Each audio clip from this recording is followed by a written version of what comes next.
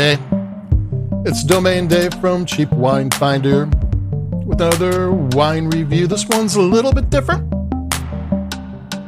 because it's actually an expensive wine that is hiding as a cheap wine, or at least less expensive wine.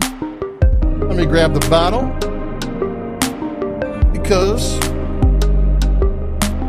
it's the Crossbow Carneros Pinot Noir 2018. It's a wine from Shannon Ridge and the Shannon family wine. Shannon Ridge is in Lake County, which is just north of Napa. I mean, just north. I think the Shannon Ridge estate is like within 35 miles of the closest Napa vineyards. It's just north.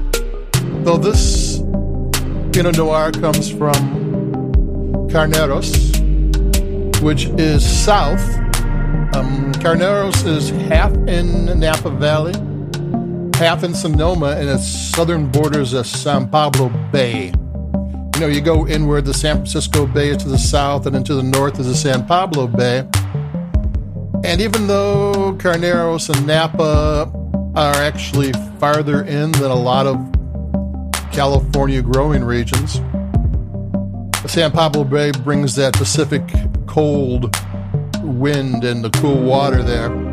And Carneros is actually really high, and not fairly, it's an elite Pinot Noir Chardonnay area, and it helps, it brings enough cooling that Napa can do Cabernet Sauvignon. And further to the east, you got Clarksburg and Lodi, who have those river valleys flowing through there, and the cold air goes that far too, and you get wine there too.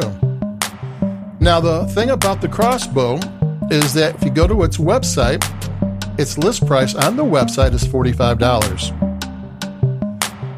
I went to Binny's in Chicago. There's a lot of Binny's in the Midwest, and I got it for $15. And if you look online, it's under $20 everywhere, and I don't know why. This is a small batch wine,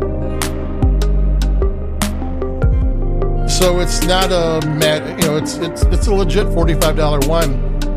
Wineries will often put their list prices higher than the liquor stores and the wine shops just because they don't want to compete with the stores. But since not all wines are available in all regions, they want their wines to be available to people who want them online, so they mark them up, but not hugely up, so people won't go online to get them if they can't get them in their hometown. But $45 going for $15, that's something else, and I don't know why. It could be COVID messed up the distribution. I don't know. It could be the winery decided to go a different direction with Pinot Noir. I know this was supposed to be their first Pinot Noir. Where they're at, it's Petite Sirah and Cabernet Sauvignon and Chardonnay and Sauvignon Blanc. They're up in Lake County. It's not really a Pinot Noir area, so they might have decided to go a different direction, or maybe that's just some kind of weird pricing. But this is a legit $45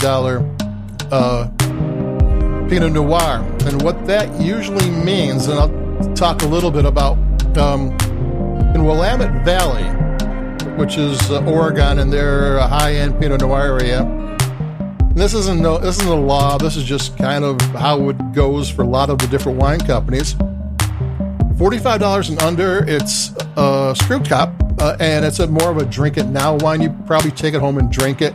And $45 and over, it's a cork, and you might lay it down for 4 or 5 years or so or more, and it might benefit from that. But the under 45, well, you could lay it down, drinking it's fine. And this one actually has a cork, and a real cork, none of those composite corks. So $45 is usually the high end of the drink it now wines. That means it has like the best grape selection. It goes through the most detailed winemaking techniques. The inexpensive Pinot Noir, the stuff I usually write about, they've improved lately because they started using the winemaking methods from Beaujolais. And then there's a whole other podcast, but they're not the same. They're made with different methods, and while I like the inexpensive ones, that their new process is great, this is a legitimate expensive from a Pinot Noir from a high-end district. Winemaker knew what they were doing. It's a good Pinot Noir. And it's a $45 wine selling for $15. You can find it online at a bunch of places. There's not a lot of it, so if you find it, buy it.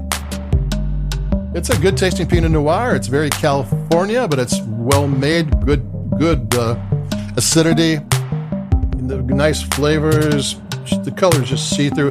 It's a pretty good, well-made wine. This isn't a $15 wine that tastes like $45. This is a $45 wine that tastes like $45 and selling for $15. So that's it for me, Domain Dave from CheapWineFighter.com. Got a bargain today and spread the news. So keep it cheap, stay safe, stay cool, and I'll be talking to you. So till next time, bye-bye.